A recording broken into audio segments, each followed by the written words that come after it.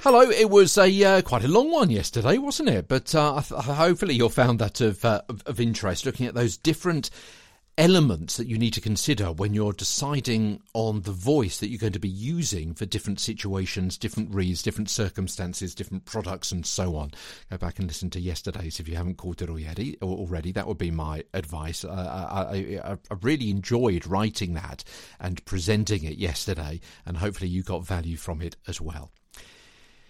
Can you dial it down a bit?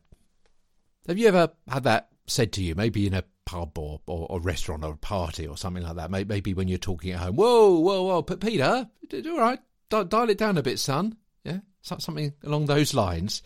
What about if you're in a studio, a voiceover booth, or doing some radio presentation, and you might have a director or a producer or a colleague or a boss saying to you, okay, just pull back a bit, just dial it down, just calm down. Whoa.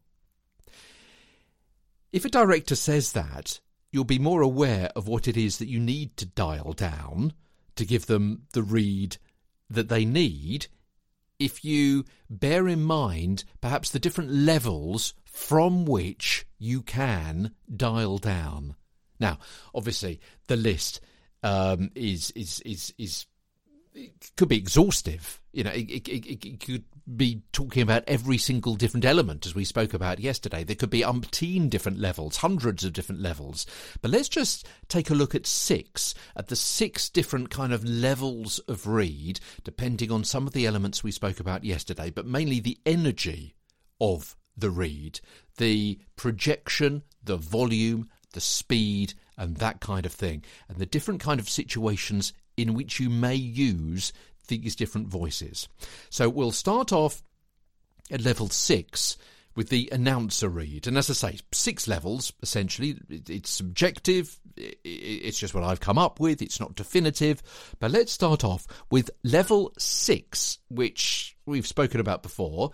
And that's the announcer read, with the style loud, fast, the presenter almost shouting at the audience with energy and emotion. They're in your face. It's designed to be clear, directive.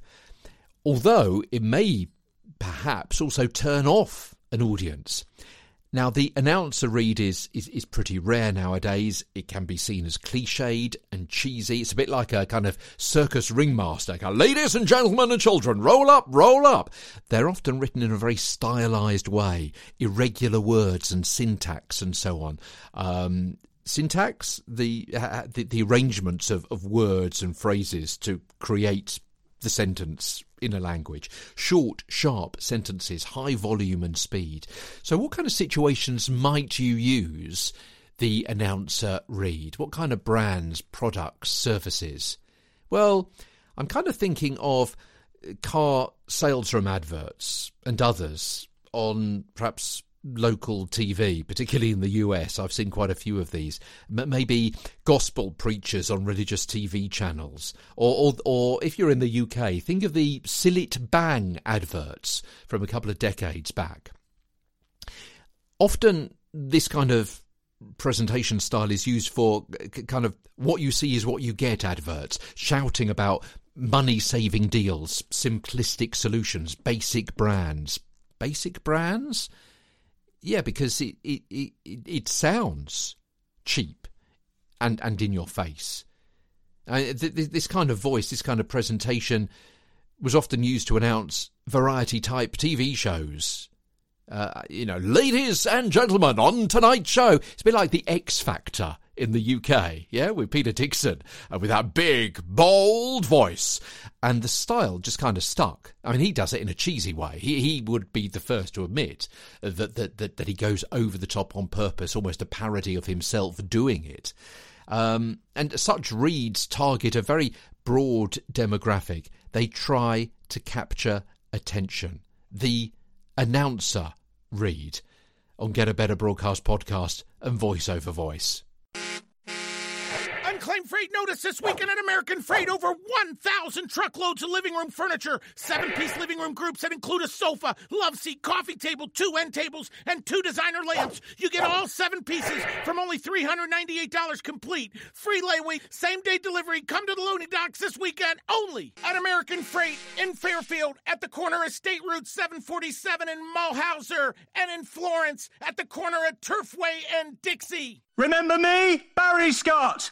Over 1 million women around the UK are at it. They've replaced their multi-purpose cleaners with Silitbang Universal Degreaser.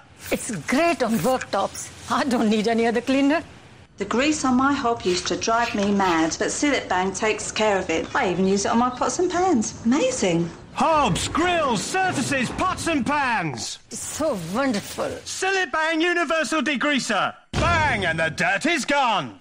So, just to explain, those are a couple of examples of the announcer kind of presentation. Neither of those products, brands or services are sponsors of this podcast, purely being used there for illustrative purposes. From London, I'm Peter Stewart.